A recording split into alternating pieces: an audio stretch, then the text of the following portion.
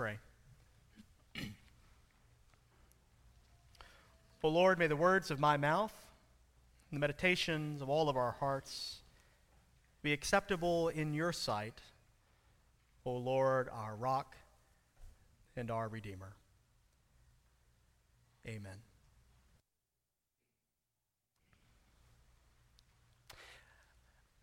I'm not sure if I've ever told you this before, but I was marked absent on the first day of school in the first grade. And it bothers me to this day because it's the only unexcused absence I got in all of elementary school. But I came by it honestly. It was a mistake. See, when the teacher called the roll, she used my first name, George, which I never go by. In fact, many of you may not know that my first name is George. And so she called George, and I didn't respond. That's not my name. My name is Ricky. And so I got marked absent, which normally would have been okay, not a big deal, but apparently I didn't know how much a problem this was until I got home off the bus that afternoon, and there's my mom in the front yard in a panic. And I walk up, and she says, "Oh my gosh, thank goodness you're here."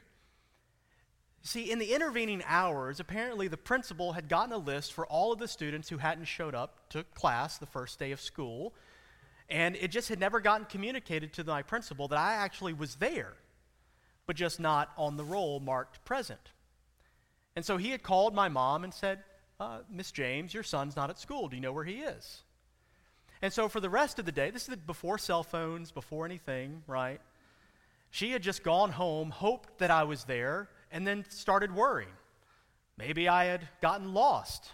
Maybe I had been kidnapped. Maybe I had run away. Something had happened, and I was not there. But finally, I was home, safe and sound. I told her it was a misunderstanding, and I assured her the next time they called the roll, no matter what name they called, I would answer, "Here."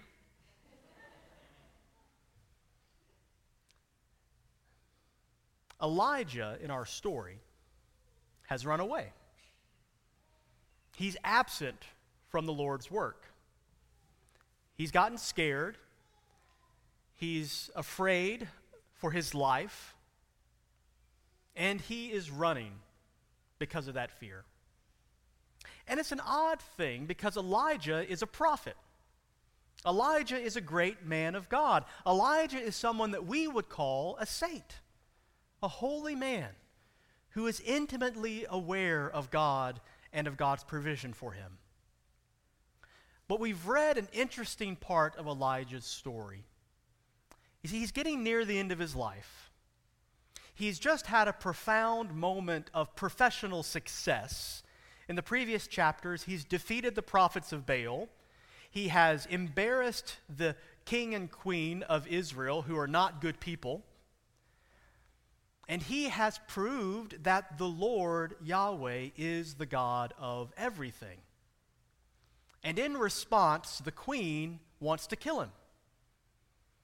And so rather than standing up and meeting his fate, he skips town, runs away, and hides out.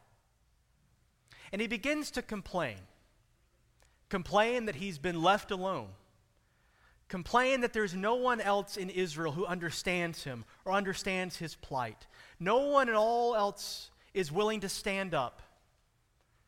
He feels alone. He feels abandoned. He's worried about what will happen to him. And quite frankly, he sits down underneath a tree and basically says to God, "If this is all that's left, just take me now." I don't know if you've ever felt like Elijah. But no matter how good things have been or how successful you've been, you come to a point in your life where you feel abandoned. People that you've loved, that you've trusted. He's even left his servant alone and journeyed on even further. And quite frankly, for a man who has spent most of his ministry talking to God, he seems now to feel that God has stopped talking back. He feels alone and abandoned. But what's amazing is that God doesn't give up on Elijah. And in a way that is very familiar for anyone who's had a parent like this, God fixes him a meal and says, look, eat something, you'll feel better.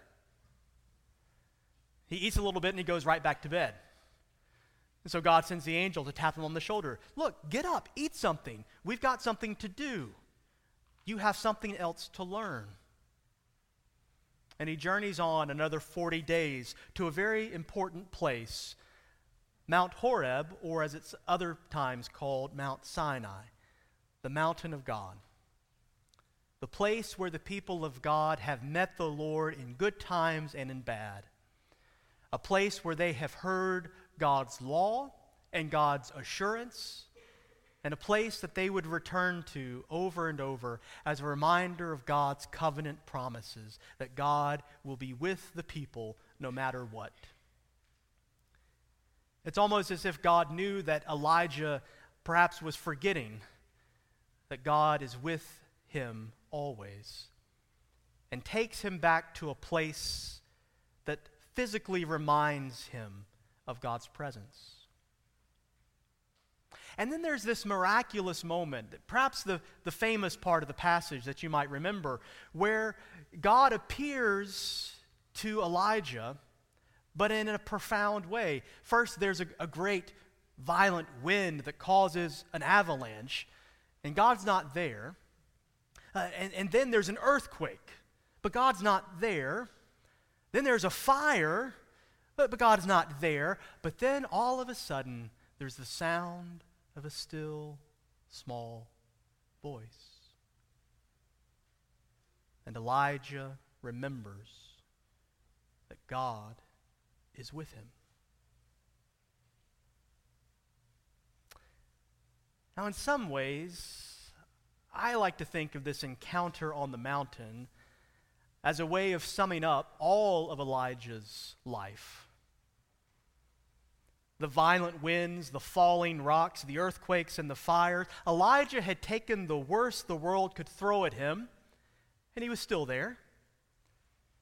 And perhaps he wondered at this point, had it been worth it? Had all the struggles and pain and suffering been worth it? To be here at the end of my life, left alone? And perhaps what God is saying, Elijah, you've never been alone. I've always been with you. But I wasn't out there. I was always within you. That still small voice that called to you, encouraged you, prompted you. And in the moment when you felt like you were most alone, came to you and said, I'm still here. Now, before Elijah departs from the mountain, the Lord tells him a few other things.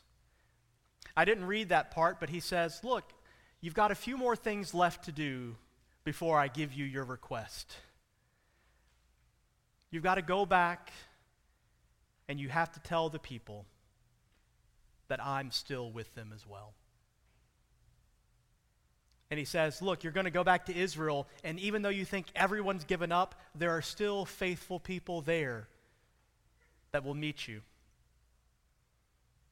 And this is the strength that Elijah needs to complete his life's journey. This reminder that he's not alone, that there's a community that will surround him, and there is even one who will take up his mantle when he is ready to lay down life's burden. And in just a few verses, we read Elisha picking up the burden from the prophet Elijah. It's a profound and poignant thing to see this holy man of God, this saint, struggle with the same things that we often struggle with.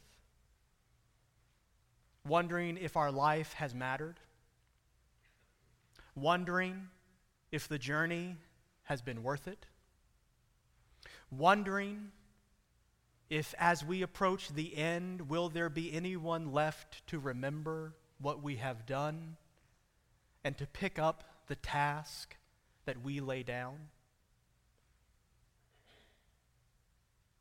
I'm encouraged when I see great saints struggle and yet remain faithful to the end. That is what we see in the prophet Elijah this morning. And it is what we have seen in so many people that we name today and that we remember in our hearts. And so on this day of the church year, we pause.